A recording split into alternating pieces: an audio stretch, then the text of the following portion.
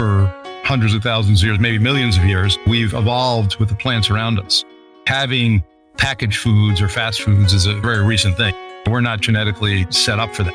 We're more genetically set up to have this, diurnal variations, seasonal variations in what we do. And it's very much connected to one of the things we talk about is the microbiome inside our bodies. And so our microbiomes, that's the good, friendly organisms, microorganisms that live inside our guts, on our skin, in our ears, in our hair. So we're part of this community. We're not separate from the ecosystem. We're part of the ecosystem inside of us and outside of us. And so we've evolved with all these things. So the more we adhere to, a more seasonal, natural way of being, the healthier we're going to be. That's just because that's the natural way of being.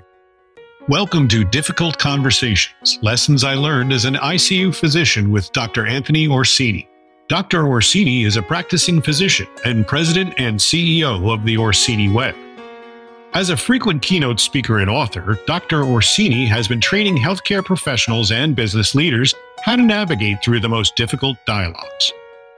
Each week, you will hear inspiring interviews with experts in their field who tell their story and provide practical advice on how to effectively communicate.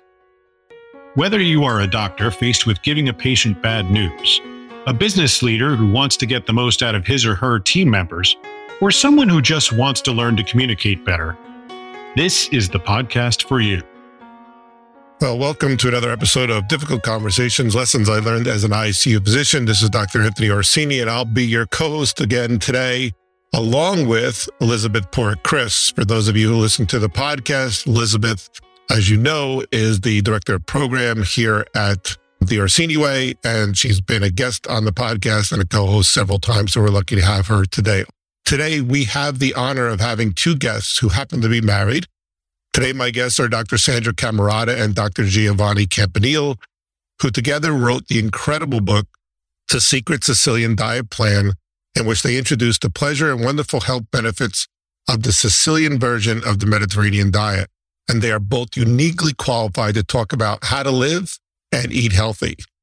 Dr. Campanile is a clinical and functional cardiologist and founding director of the Chambers Center for Wellbeing in Morristown, New Jersey.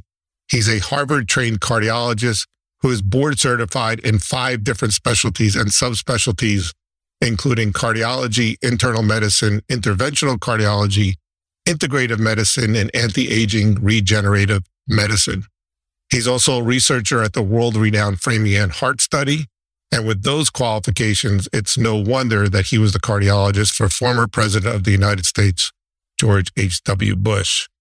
Dr. Sandra Camarata practices psychiatry and child and adolescent psychiatry at Tufts University. She was born in Milan, Italy, but raised in Catania, Sicily. She graduated summa cum laude from Catania Medical School and then moved to the United States with her husband, Giovanni. This is no doubt a smart family and two people who are uniquely qualified, as I said earlier, to talk about this subject. Well, I want to thank both of you and thank Liz and thank all of you for being here together. I'm real excited to go ahead and talk about your book. It's something that I've been reading and trying to follow. So I have a zillion questions for both of you, but I first want to say thank you for coming. Thank you for having us. Thank you. Thank you, Liz, for joining in also. It's my pleasure. Fantastic. This is a really exciting topic. I've been looking forward to this. Liz knows Dr. Campanile for a while, right, Liz? Dr. Campanile is your cardiologist? Yep, exactly. Awesome. You're pretty lucky. If I was in New Jersey, he'd be mine too, but I'm no longer there. And so Liz put us together. I read the book. It's been absolutely amazing. I think I'm doing a pretty good job. I love the concept because it's so easy. But before we get into the book, let's just get the audience to get to know each of you personally so that they get to know you. Well, hello, and thank you for having us. I'm a traditionally trained cardiologist. I trained up in Boston, and I was a very active interventional cardiologist, putting stents in many patients every year. And I had the good fortune early on in my career to meet Dr. Joseph Pizzorno, who's the president of Bastyr University and one of the foremost authorities on naturopathic medicine in the world. And he and I worked together to create a program to teach naturopathic medicine to allopathic physicians. And that's how I learned about the incredible benefits of things we don't learn about in medical school, nutrition and lifestyle. And it became apparent to me when I was doing all these stents that unfortunately these poor patients, it's a completely preventable disease, having coronary disease that make you get heart attacks, stents, bypass surgery. These are life-altering events that is completely preventable. I then had the good fortune of meeting Dr. Dean Ornish, who's a well-known researcher, and I started the reversal of heart disease program for Atlantic Health for the East Coast. And we saw firsthand how lifestyle medicine or lifestyle changes can actually reverse disease. And then Sandra and I, my wife, we spent many years traveling and interviewing people in Sicily. And we found that the Sicilians who live a very good Mediterranean diet type of lifestyle have a great health span. And that means that the health span is really the goal for all of us. And that's the elimination of disease at the end of your life, where longevity is based on not having certain diseases. And the most common diseases that affect Americans are diabetes, strokes, heart attacks, which are very much diet related or lifestyle related and very much preventable. So Sandra is a psychiatrist. I'm a cardiologist. We both use nutrition significantly in our practices. And we found that our patients benefited from it greatly. The Mediterranean diet in particular is very good for health promotion. And the Sicilian version that Sandra will talk more about of the Mediterranean diet is a very unique version of the Mediterranean diet. So we decided to write a book, and this led to the Secret Sicilian Diet Plan. And the book is excellent. We'll talk about that in a second. So Sandra, from being from Italy, boy, how was that growing up, Italy and Catania? And how old were you when you finally came over? I came over when I graduated medical school when I was 24, and then I started my residency at Tufts, like you said. So it was a big change. It was a dramatic change, especially in the culture of food and nutrition. And asking my patients, especially working with children about family, that they had disappeared completely. Occasionally people have a one Sunday family dinner, not always. And the excuse is always, I don't have time. There's sports. Everybody's all over the place. We don't have the same schedule. And because I know that we have our family, we have our kids, we both work full time, and we still manage to have dinners every night in spite of our kids' sports. I know that it's doable. With that, I'm not saying that it is easy and requires a lot of plans and requires a lot of understanding of what are the goals. Why are we doing this? Which is the most important message to give to people. Why do we want to promote eating healthy, eating together, preparing meals together, and sharing it together? It is all part of what we call a diet. The Greeks called diet, which means lifestyle. That is what we're promoting. Something that involves all these things. There are 5 things that help us to live long. Healthy diet, healthy sleep, exercise, connecting with others, and the ability to stay in the present. Learning how to meditate and stay present. That's probably the hardest one. Eating and staying present is also very difficult. I've tried to meditate. Not so good. Yeah. I last about 10 seconds and I'm off something. Well, that is good 10 seconds. And I think that is the most important thing to remind ourselves. 10 seconds is good. Being present for 10 seconds, you have connected with yourself first. But if you can connect also with the taste, the flavors, the time that is spent with that, then you really connect not just with yourself, but with your health, with your cells, with your genes, with your ancestors, and with your future. I could really relate to the Sunday dinners until I moved 2.5 hours away from my father's from Newark, New Jersey. My grandparents lived there. Sunday afternoon family dinner was a non-negotiable item. Even after I got married, you were going to be at your grandmother's. I remember growing up going, but why does it have to be at 2:00? I don't know if your family did that, but we used to have Sunday dinner at 2 or 3 o'clock. And that was the time. 1 to 2 o'clock is the time.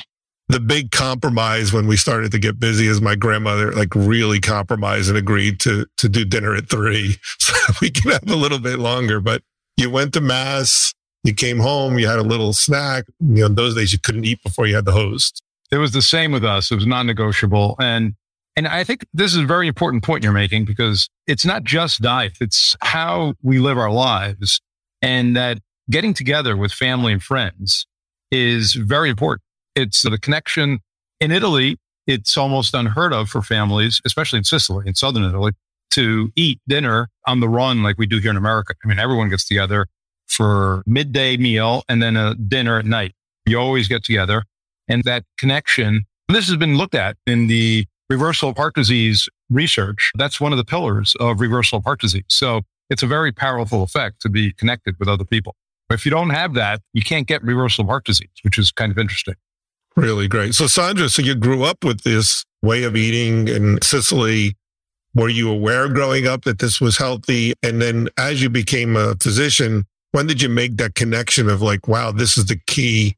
Was that after you met Giovanni? Like, when did you put that two and two together about how healthy the Sicilian diet is? Well, I think coming to America opened my eyes to the difference. There's pretty dramatic difference. The amount of snacks, how big the portions are, how big the drinks are, how much food is constantly pushed, even when you're done eating. There is a constant, let's stop here and have this, let's bring a snack with us. We can move 2 minutes without having a snack. And so it started to become a little bit overwhelming, this idea of food always present, the touch with season. The seasonality of food here was lost. I will walk into a supermarket and get completely confused. I didn't realize that we in the spring and we in the summer, we have everything here. It's not possible. Now, in Italy, it's changing too, unfortunately. But when I grew up, it was clear you ate only in season. And I think one interesting thing writing the book that we discover is that there are many reasons why we eat in season. One is because, of course, the nutrients are the richest in season. But also, we discovered that when you eat in season, our body absorbs and utilizes the foods differently and prepares for the new foods to come. And so we make the change. We make the physiological change to welcome tomatoes in the summer. Genetically, for hundreds of thousands of years, maybe millions of years, we've evolved with the plants around us. Having packaged foods or fast foods is a very recent thing. We're not genetically set up for that. We're more genetically set up to have this diurnal variations, seasonal variations in what we do. And it's very much connected to one of the things we talk about is the microbiome inside our bodies. And so our microbiomes, that's the good, friendly organisms, microorganisms that live inside our guts, on our skin, in our ears, in our hair, and so we're part of this community. We're not separate from the ecosystem. We're part of the ecosystem inside of us and outside of us. And so we've evolved with all these things. So the more we adhere to, a more seasonal, natural way of being, the healthier we're going to be. That's just because that's the natural way of being. Liz and I have had several talks about this, different diets and eating healthy, et cetera. I know Liz is very health conscious, so I'll ask her to weigh in on this. But even as a physician, I've been so confused about what the hell is healthy to eat and how I should eat. As you get older, you put on a couple pounds a year and doing less exercise and busy. But, you read Atkins diet, right? Oh, my goodness. You can't have any carbohydrates. If I'm not mistaken, didn't Atkins die of a myocardial infarction, I think? He slipped on the ice and died and had a subdural hematoma. But they did an autopsy and he had severe triple vessel coronary disease. There you go. So I have a sister-in-law who hasn't eaten a carbohydrate, I think, in 10 years. That is really sad just to hear that. Yes, it is. She deprived herself of carbohydrates for 10 years. Yeah. You read the Atkins book and the average person reads it, even someone who's got a medical background. So that kind of makes sense. And then you read another book and there's all these fad diets and you throw your hands up after a while and go, I don't know what the hell. Well, that's one of the reasons why we wrote the book, is because our position on this is more, let's see what populations have done over the years rather than studies, because nutritional studies are notoriously bad studies. They're based on questionnaires. For instance, eggs, 1 week eggs are good, 1 week eggs are bad. There are some good nutritional studies, but very few. And it's a very hard thing to study because there's so many variables that affect nutrition. So what we look at is populations. You've probably heard of the blue zones in the world that have people live long and well. And this is the sort of research we look at, is like, what do populations do and how have they done well with the traditions that have been passed down from their ancestors. And this is where the Sicilian version of the Mediterranean diet, or any Mediterranean diet, is very important, because these are traditions that have been passed on from generation to generation. What works well has been kept, or it doesn't work well has been omitted. And so people live well with this kind of diet for whatever reason, because we don't know everything. We try to make things very elemental, because in America, that's what we look at. We want a silver bullet. Want to take vitamins. We don't want to do the work that's necessary. I always tell my patients, everyone wants to go to heaven, but no one wants to die to get there. But it takes a little bit of work to think about this. But it's not just to think about it, it's to plan it, correct? And it takes work, correct? And also to understand what is nutrition, like you said, with all the confusion that comes from all these diets. So I think what Giovanni was saying very well is that we don't need to rediscover. We need to get in touch with the knowledge that we already have and understand why this is good knowledge, actually, that we don't need to try it again. So balance, carbohydrates are very important and necessary for the brain health and necessary for overall health. And we know the whole grains, we know the beans, we know all the legumes in general do help to maintain a healthy and balanced diet and prevent cancer, prevent diabetes, prevent hypertension, prevent Alzheimer's. We know all of this already. So we don't need to eliminate carbohydrates. We need to know which carbohydrates are the healthy carbohydrates to eat. The bottom line is that we very much believe in a quality diet. Your food has to be the highest quality it can possibly be without eliminating any macronutrients. That's what a lot of people want to do. They want to eliminate one macronutrient or increase a different macronutrient. In the Sicilian version of the Mediterranean diet, we eat everything. It's you eat everything, but you eat saturated fats. We know in high quantities, for instance, are not good for you, but in small quantities, they're actually okay. You can eat saturated fats in small quantities. Fish is tremendously beneficial, and a lot of vegetables, a lot of fruit and legumes. These are the basics of a Mediterranean diet. And when we did our study on dairy, we went deeper and deeper because it's probably one of the most controversial topic, are dairy in or out, right? That we discover again, there are certain saturated fats that are actually good, and whole milk and whole yogurt milk, especially, very good studies in preventing diabetes and inflammation and chronic illness. So again, everything in moderation, everything in good balance is very good. And Liz, you've had your health challenges. And so how much have you used what Dr. Campanile has taught you to help you recover from your challenges? And you're pretty healthy at this point. And tell us about how you first met Dr. Campanile and why you thought this was awesome. So I'm going to back up just for a second and say that I'm so glad that we're talking about this, because there's so much misinformation around about how to eat healthy, how to avoid certain health conditions. In my family, my daughter has cystic fibrosis and is on a very high fat diet. So growing up, we always had family dinners with our children, and Bella's a twin, and family dinners were very important to us. So we always managed to work around their school schedules. But Belle's need to maintain her weight and gain weight was always such a struggle. She did ultimately wind up getting a G-tube when she was 8, but we only use that for supplemental calories. But what kind of nutrition we gave her was always very challenging. Yes, it was easy to go to McDonald's and get her some French fries to get the fat in, but was that the best thing for her overall health? So now as a college athlete, she plays lacrosse and she doesn't have the G-tube anymore as of a couple of weeks ago, which is amazing. But she's really concerned about how to maintain her weight and actually increase her weight during the season because she's working out 6 days a week. So there's a lot of talk in our family about what foods are healthy, what foods are unhealthy, and how to maximize every little bit of nutrition that you do put in your body.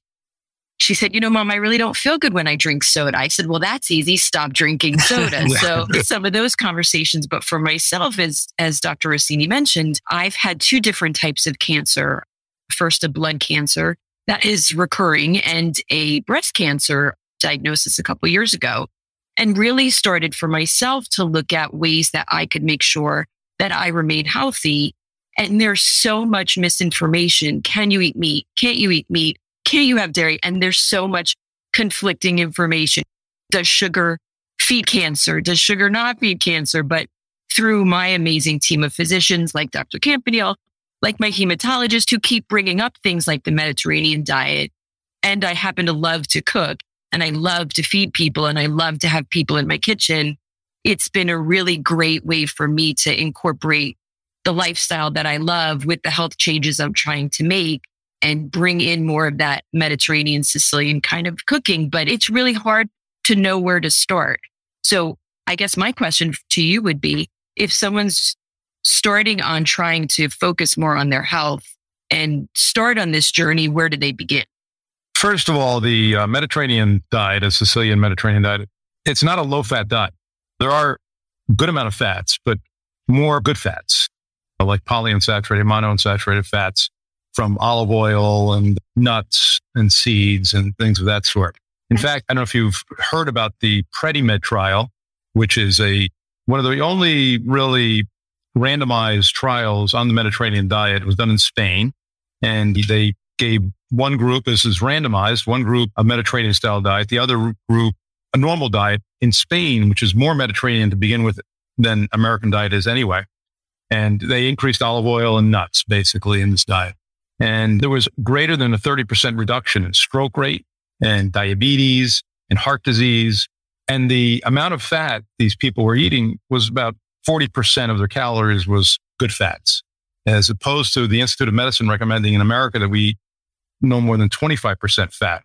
So this idea of fat, it depends on what kind of fat you're eating. So it's an important question because olive oil, many, many different polyphenols and other substances in olive oil or in avocado, in nuts. Nuts have a lot of fiber and omega-3s. So the quality of the food is very important. If you eat what we call nutrition poor foods or empty calories and you get fat, that's deleterious. If on the other hand, you're eating these good fats with all the other associated good components in these foods, then you're augmenting your food. I've talked about a concept called nutritional intelligence. The reason why we eat is because we have to nourish ourselves. And when we get enough of the good nourishment from energy-rich foods, we stop eating. It's a satiating effect. This is one of the reasons why there's obesity, is that when you eat empty calories, you just eat more and more. Your body's looking for the nutrition. So you're eating more and more. Like you could eat a lot of chips and you're not getting a lot of nutrition. So there's this over-reliance on empty calories. And you were talking about cancer. There are very good studies on extra virgin olive oil and cancer prevention. So very good anti-cancerogenic effect of extra virgin olive oil. So we were talking about what is the Sicilian diet. I think you pretty much covered what the Sicilian diet is, but do you want to just kind of describe it again for those people that are listening? Yeah, the Sicilian diet is a little bit different, but Sandra can explain it better than me. It is a little bit different because it's the true unique fusion cuisine. So Sicily, because it's at the center of the Mediterranean world, the umbilicus mundi, the belly bottom of the world, that was invaded by everybody. Romans used to call it umbilicus mundi, the belly button of the world, which is kind of interesting. Yeah, my grandfather was from Naples, and he used to say, if anybody was bored in the afternoon, they would just go ahead and conquer Sicily, because there's been so many. Exactly. That's exactly what happened.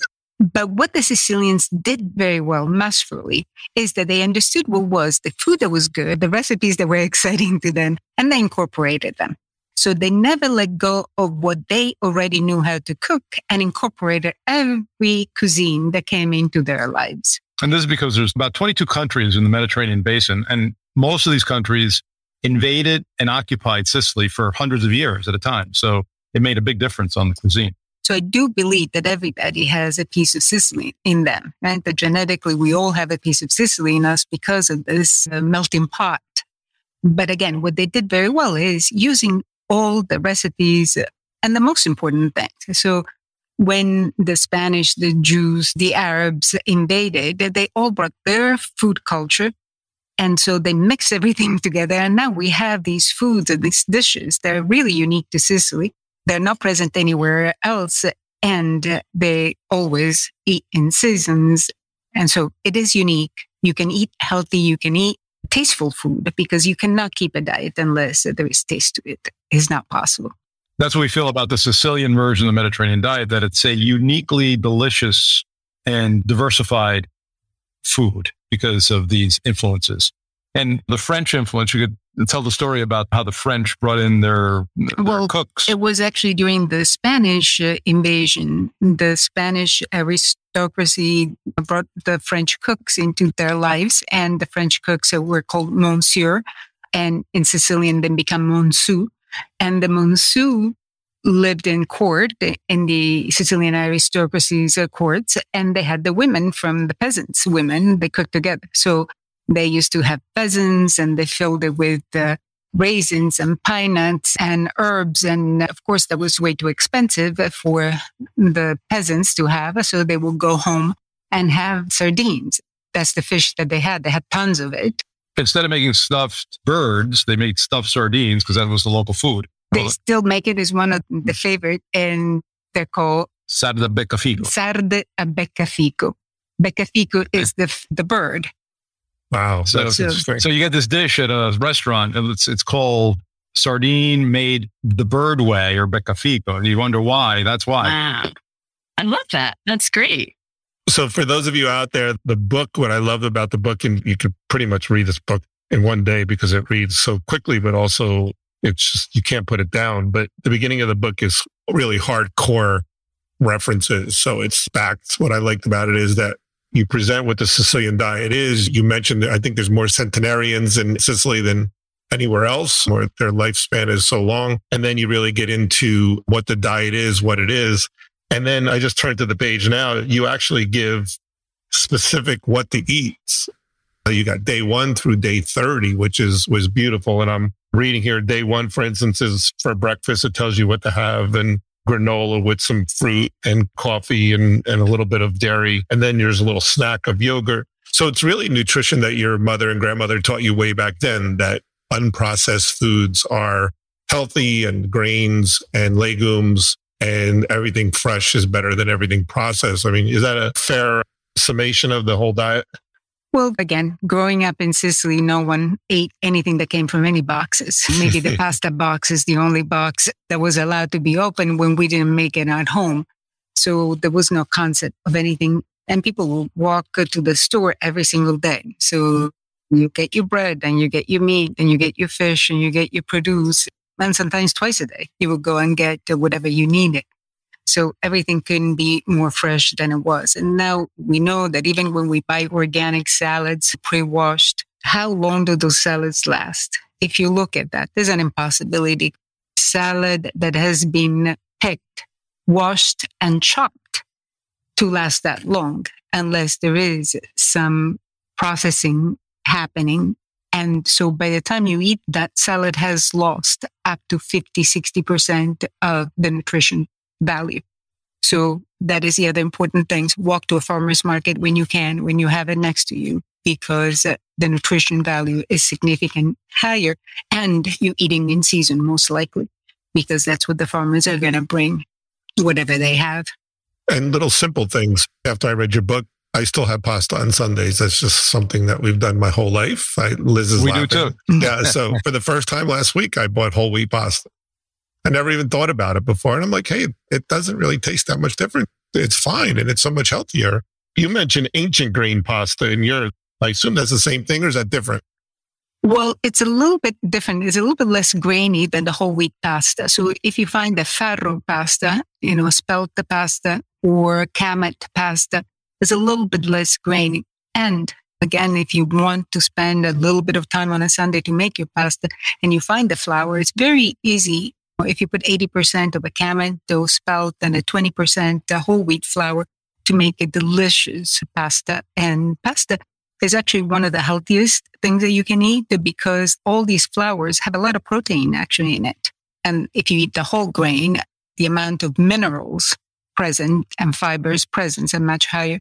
And we have to remember that when we want to feed our healthy microbiome, the healthy bacteria, they feed in fibers. So the more fibers we put in, the more they multiply. They break down the fibers, they multiply, and they're happy. Most people are not gluten intolerant, but some people are. And we recently made a buckwheat pasta. Buckwheat is gluten-free, and it was great. So you can even be gluten-free, even though we don't think most people need to be gluten-free.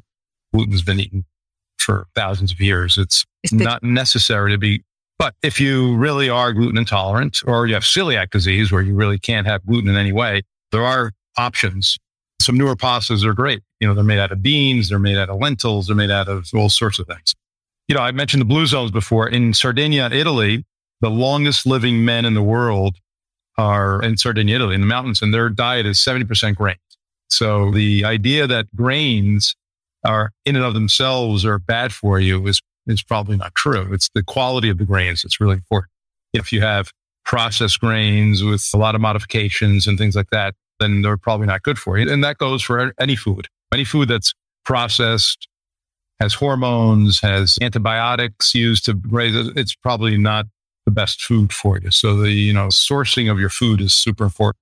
You mentioned how physicians and medical students are not trained on really nutrition, integrative medicine, which you are. Is now we had Michelle Nair on, and integrative medicine is becoming more and more popular now. But, I can just tell you from my own personal view, my father, who's just turned 80, he's got diabetes. He gets different nutritional advice from every single doctor he goes to. So I'll tell him one thing, he's monitoring his sugar all the time, and he's always trying to make sense of why is it high, why is it low, this and that. But his family practitioner is telling him one diet, and when I tell you a diet, I'm telling you like the entire nutritional advice by some of these doctors is don't eat carbs. That's the whole advice. And I think he's very confused because the cardiologist is telling him one thing, the family doctor is telling him something else. He's got his son chirping in his ear. Of course, he doesn't listen to me. I mean, I don't know how it's like. Every family member, I don't know if it's like with every family member calls me up with advice and then doesn't take it. And they're like, well, why are you bothering me? It's funny. My mother did the same thing with me. Your mother will ask you a question. You'll answer it medically. And then she'll do, because the lady 2 doors down told her something different, she decided to go with her advice instead. That's the way my mother was. Once I told my mother to take a baby aspirin, and then I took her to the doctor with me, and the doctor said she should take a baby aspirin. She turns around and see how smart he is. He told me to take a baby aspirin. Not you, the physician that she was talking. Right. Yeah, that's so funny. Yeah. So nobody ever listens. But then again, well, I guess the two of you are both physicians, but the same thing goes with spouses, right? Like your spouse, My spouse never listens to me. Oh, okay. Well, she's a doctor. She already knows. So the great thing about the book for those people out there is that it really has a nice basis to let you understand what good nutrition is. It makes sense because it's what you innately think that it would be. It gives you the specific, like what to eat on the first 30 days. And of course, change that around. And then Sandra has her recipes here, which is really good. I'm not trying to endorse any particular place, but there's some supermarket chains that pride themselves on healthy food. Do you have any recommendations for finding some of these healthy stuff? Like when I went to Publix, for instance, I found whole wheat pasta, but I didn't find the other, couldn't find farro. Any recommendations on where you shop or the best way to get all these healthy foods? Sandra can tell you about where shopping, but just before we get there, when we're talking about the quality of the food, especially plants, we have to understand that the quality of the nutrition in plants comes from the soil. It's really the quality of the soil that makes the difference in the quality of the food. Organic is one thing where it's clean. It doesn't have pesticides in it, but that doesn't really necessarily tell you the nutrient content of the food. What you really want to know is, does this plant or this food come from a nutrient-rich environment? Our son is a permaculture farmer in North Carolina. He went to medical school for 2 years, hated it, and now is a permaculture farmer. And that basically he creates quality soil. There's a picture I show some of my patients. Some of these factory farms, the soil is like an inch thin. There's really just an inch of soil, nothing to it. The roots of the plants are like a couple inches thick. While in nature, if you look at plants like our wild plants, the roots go down like 10 feet. So I have a picture of a man standing next to the roots of a wild plant, and then a picture of these factory farms. And this has been studied. Vegetables and fruit from the 1950s had maybe 5 to 10 times more nutrient density than our plants from today from some of these factories for a variety of reasons. Tilling of the soil's depleted.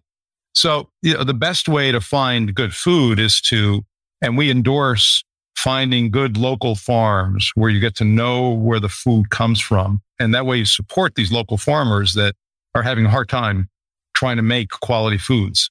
Or you go to a good supermarket or farmers market like Sandra will talk to you about? Farmers markets for produce, absolutely. That's the most direct source of good produce. But when you're looking for grains, when you're looking for flours, it depends on where you live. Here in the Northeast, we have much more selection. I'm sure, it's present in Florida, so it's easier for us to find ancient grain pasta, ancient grains flours, ancient grains in general at most supermarkets and Whole Foods, Trader Joe. They have more variety of that. And of course, there is always, I don't want to get into the politics of ordering from Amazon. They have a lot of variety of things available, even organic ancient grain pastas. I like that because, most people are listening here going, this is phenomenal, but also in the United States, especially, right, everybody's so busy. So to make their own pasta sounds great, but most of the time they have kids in Little League and they're running all over the place and they work. And so Absolutely. To be able to have that ancient grain pasta there and be able to throw that in and maybe make some sauce or gravy, as my grandmother would call it, be able to stir that up real quickly. Most of your recipes are actually very quick. Well, that's what I did. I changed the longer version into a much faster version and still trying to preserve the taste of the food, which, was a challenge, but I think it's okay. The taste is still preserved without necessarily doing the longer version. So my guilty pleasure is I love to watch Stanley Tucci's Searching Italy. I kind of watch it all the time. And like every time I'm watching, I'm like, if only I could cook like that. If only I could find those fresh ingredients. And I think as I'm finding I like to look for new recipes and just make them on a whim. And I think that being more mindful, like my kids just recently made fresh pasta with a friend and they made enough so that we could all have some in the freezer. So if you do embark on that journey and you do take the time to make enough so that you can have it again in a short amount of time. So that's what we did and it was great. But I think it's just a question of planning a little bit better in your recipe endeavors, like so that you can find the things. One of the fun things to do with your family is like with the kids is one of the recipes is what's called caponata. And I think that's an Arabic origin, isn't it? So it's a... this is an exclusive then. It's not in the book. Okay, it's exclusive on this episode. We have come out with a YouTube channel with all these recipes and step-by-step including this one. Recipe, including this one. So I'm all over that. Coming out very soon. When's it coming out? Very soon, in the next few weeks. So we'll get that in the show notes too, so people have a direct link to that. But we have a podcast, and we're coming out with a YouTube channel. And so, what's the name of the podcast for everybody, G? Sicilian Secret Diet. Sicilian Secret Diet, and definitely want to. But you were about Spotify and Apple. Okay. Yeah. So tell us about the caponata. We never got to that. So the caponata is a very exciting dish that used to be done. Get all the fresh ingredients in the summer, tomatoes, onions, peppers, eggplants, and then add pine nuts and raisins in it, olives, and you mix everything together, and capers, all this together. So the power of antioxidants in there is just dramatic. It's a superfood. Now, the way they did it in Sicily is that they fried every single ingredient separately, then they mixed it together, and then they did the agrodolce sauce with vinegar and sugar, and then added to the final, mixture of all these ingredients and let it evaporate. And then you're left with this delicious, creamy, sour, and sweet sauce. Now, I created a different version where you actually mix it, you chop it, mix it all together. You just saute the onions, add the tomatoes to the onions, saute for a couple of minutes, and then chop all the ingredients, put everything together with olive oil, salt, pepper, and then put in the oven together for 45 minutes at 375 degrees, stirring it occasionally. And the last 10, 15 minutes, you add the vinegar with the sugar and increase the temperature a little bit to 400 degrees and let it evaporate. And it is, absolutely sounds great. Delicious. Okay. So my last question before we end is, so what do you say about the person whose, obesity is huge in the United States? 30%. I think I read something like that. It's crazy. Increased dramatically. I think these fad diets are popular because they're all promising to lose 5 to 10 pounds a week and doing all this stuff, but they're super unhealthy. What do you say to people who want to use this diet to lose weight? Will they naturally lose weight? Do they have to just add exercise or eat a little bit less? What would you say about how we can use this diet to lose weight? Our feeling about the diet, it's not really a diet, first of all. This is a way of eating. It's a lifestyle, part of a lifestyle. And again, we have nutritional intelligence, and we don't like the idea of counting calories. The portion sizes and the amount of food you eat depends on how active you are. If you're a professional athlete versus an executive, you're going to require different caloric intake. Your body should adjust naturally. And what we find is that's what happens. If you're used to the standard American diet or the SAD diet, where you're eating a lot of fast food, you're eating a lot of empty calories, your taste buds actually change anatomically. So you have to give yourself time to get adjusted to a newer way of eating. Once that happens, then you really enjoy this way of eating, and then your body naturally adjusts to where you should be. I don't think the body mass index is a great measure of body composition, but we see the weights go to where you should be. And that's been a very frequent finding that we've had. And studies that support the diet will maintain your weight loss. If you lose about 10% of your total weight in a year, people that lose faster than that tend to regain the weight. Well, I believe that. Yeah.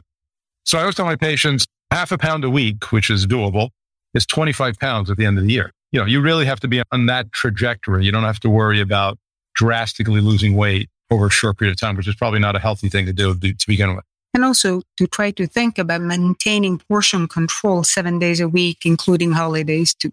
Right? So you can, of course, enjoy your piece of cake, enjoy your ice cream, but maybe be mindful that if you're going to have ice cream for lunch, you might want to reduce a little bit your carbs for dinner, and just be mindful of that just to know what you're eating throughout the day and what your body has taken in throughout the day. The idea is that this is like a Mediterranean diet pyramid. The bottom of the pyramid, which is big, you eat a lot of vegetables, a lot of fruit, olive oil, nuts, and dairy occasionally, poultry, like chicken occasionally, once or twice a week, meat maybe once or twice a month, fish frequently, at least 2 times a week you eat fish, because the omega-3 content of fish is excellent. The acronym that I usually tell my patients is SMASH: salmon, mackerel, anchovy, sardine, and herring.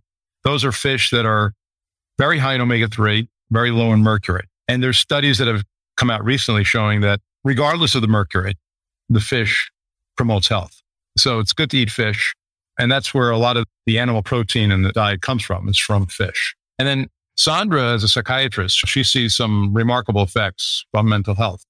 Depression and anxiety now has been highly correlated to diet and inflammation, the same way any other chronic illnesses. And, bipolar, schizophrenia, everything has been related to low vitamin D deficiency, omega-3 deficiencies, lots of other vitamins and minerals deficiency, but also inflammation, correct? So if we can reduce inflammation, good sleep, exercise, connecting to others, and definitely diet. There's been a very large study was done in England, over 6,000 children. The children that ate 5 servings of fruits and vegetables were happier than the children that did not. So the overall level of happiness increased with the amounts of fruits and vegetables eaten on a regular basis. Well, so really, this is really a life-changing book for me. I'm so glad that Liz introduced us and that we can get you on the podcast and reach more people. I'm looking forward to your YouTube. I'll put a plug in to maybe add somewhere a shopping list. I want a shopping list from you so I can go to the store real easily and do that. And I'm anxious to see all the other stuff that you're coming out in the podcast is something that we'll learn from every day. Liz, before we close off, anything you want to say? So I think we need a part 2 to talk about when we've been on the diet for a while, what's happened, to kind of have a backup. But Mike, real quick question is, when you talk about chicken and meat, there's so many options now. There's organic, there's grass-fed, there's no hormone added. Like, what is the thing that people that are trying to maintain a healthy lifestyle, what should they be looking for when they're purchasing meats and chicken? So the same way we were talking about, know your sources, correct? And know where your chicken comes from, know where your meat comes from. And so you want the grass-fed, the grass-finished animal. And the difference is when they say grass-fed, the animal could have been grass-fed only for 5 weeks, 4 weeks. That would be enough to put as a grass-fed animal. But a grass-finished, is an animal that most likely has been really truly outside most of its life, has enjoyed its life, and has not been grown too fast, pushed to grow too fast. Yeah, you want the animals that have enjoyed their lives and had one bad day. That's a really bad day, yes. So, and when you do have that piece of meat, eat it with gratitude all the time. Every time you eat something that was alive and now is there for you to eat, experience and express your gratitude. But also remember small portions always. Meat can be beneficial, has a lot of nutrition also, but when you eat too much, our body don't like it. And fish too. I mean, if you're going to have salmon, it's good to have the wild salmon from Alaska because Alaskan waters are still clean. The small fish in cans are actually pretty good. They're not a lot of mercury. And if you like those fish, like mackerel, sardines, anchovies, a can of that in a salad is great lunch, as everything you need. The protein, it's got the omega-3s, you got the fiber. So you were talking about your dad. This kind of diet is very high in fiber. And fiber is key to either preventing or treating diabetes. In the same amount of sugar taken without the whole food has a much different effect on the body than that same quantity, like in a fruit. Like if you eat berries or you eat an apple, or if you drink a can of soda with that same amount of sugar in it, that's deleterious. While the fruit has so much fiber in it that the sugar gets into your body slowly, the glycemic index is low. So it's a completely different thing. So that's why the whole food, natural, vegetable, fruit diet is much better for you. And when your father's doctor says don't eat carbs, is talking about carbs in general. He's not talking about healthy carbs actually reduce diabetes. They help diabetes. Yeah, there's been studies looking at legumes in diabetics and treating diabetics and reducing diabetes. So it's, again, these are undigestible fibers that are in legumes that are extremely good for the microbiome and extremely good for lowering both cholesterol and blood sugar. Well, they're coming over for Sunday dinner tomorrow, and he doesn't realize it, but we're going to be serving ancient pasta to him and see what he thinks. So I'll see if he notices, but I'm excited about that. Gio and Sandra, thank you so much for being on today. This has been great. We are going to do whatever we can to promote your book and to see if we can get people to start eating healthier again. I know Americans are probably the busiest people in the world, but I think it's easy to accommodate your diet into their lives and without taking too much time. Right. At least some of the time. At least some of the time. I've been doing it for 2 weeks and it's been the easiest thing in the world. And again, you don't have to do 100%. If you do 70%, you're already on the right track. Yeah, I mean, in little things, I'm cooking with more olive oil and I'm using, there's a lot of extra virgin olive oil in these recipes. It's almost in every one. So we stocked up on that. And there's a local shop around here that sells extra virgin olive oil with infused and basil and all kinds of other stuff. Yeah, get the non-filtered, unfiltered, cloudy type. That's always better because that cloudiness is the really healthy polyphenols that you see. So really? Okay. Yeah. There you go. Great. Well, thanks so much for being on. The name of the podcast again is Sicilian Secret Diet. Sicilian Secret Diet. We'll put that all on the show notes. The best way to get in touch with either one of you? We have a website, the SicilianSecretDiet.com, and we have an Instagram also, Sicilian Secret Diet. Fantastic. We're looking forward to the audience hearing about this, and I'll let you know how my father does with the ancient pasta. I would love to hear that. Yeah, my book comes today. I'm so excited. Okay, so great. If you enjoyed this podcast, please go ahead and hit subscribe. Encourage your friends and family to go ahead and download previous episodes. If you want to get in touch with either Liz or I, you can reach either one of us at yourorseniorway.com. Gio and Sandra, thank you so much for taking time out of your busy schedule to teach us about good health. Thank you. Be well. All right. If you enjoyed this podcast, please hit the subscribe button and leave a comment and review. To contact Dr. Orsini and his team or to suggest guests for future podcasts, visit us at theorsiniway.com.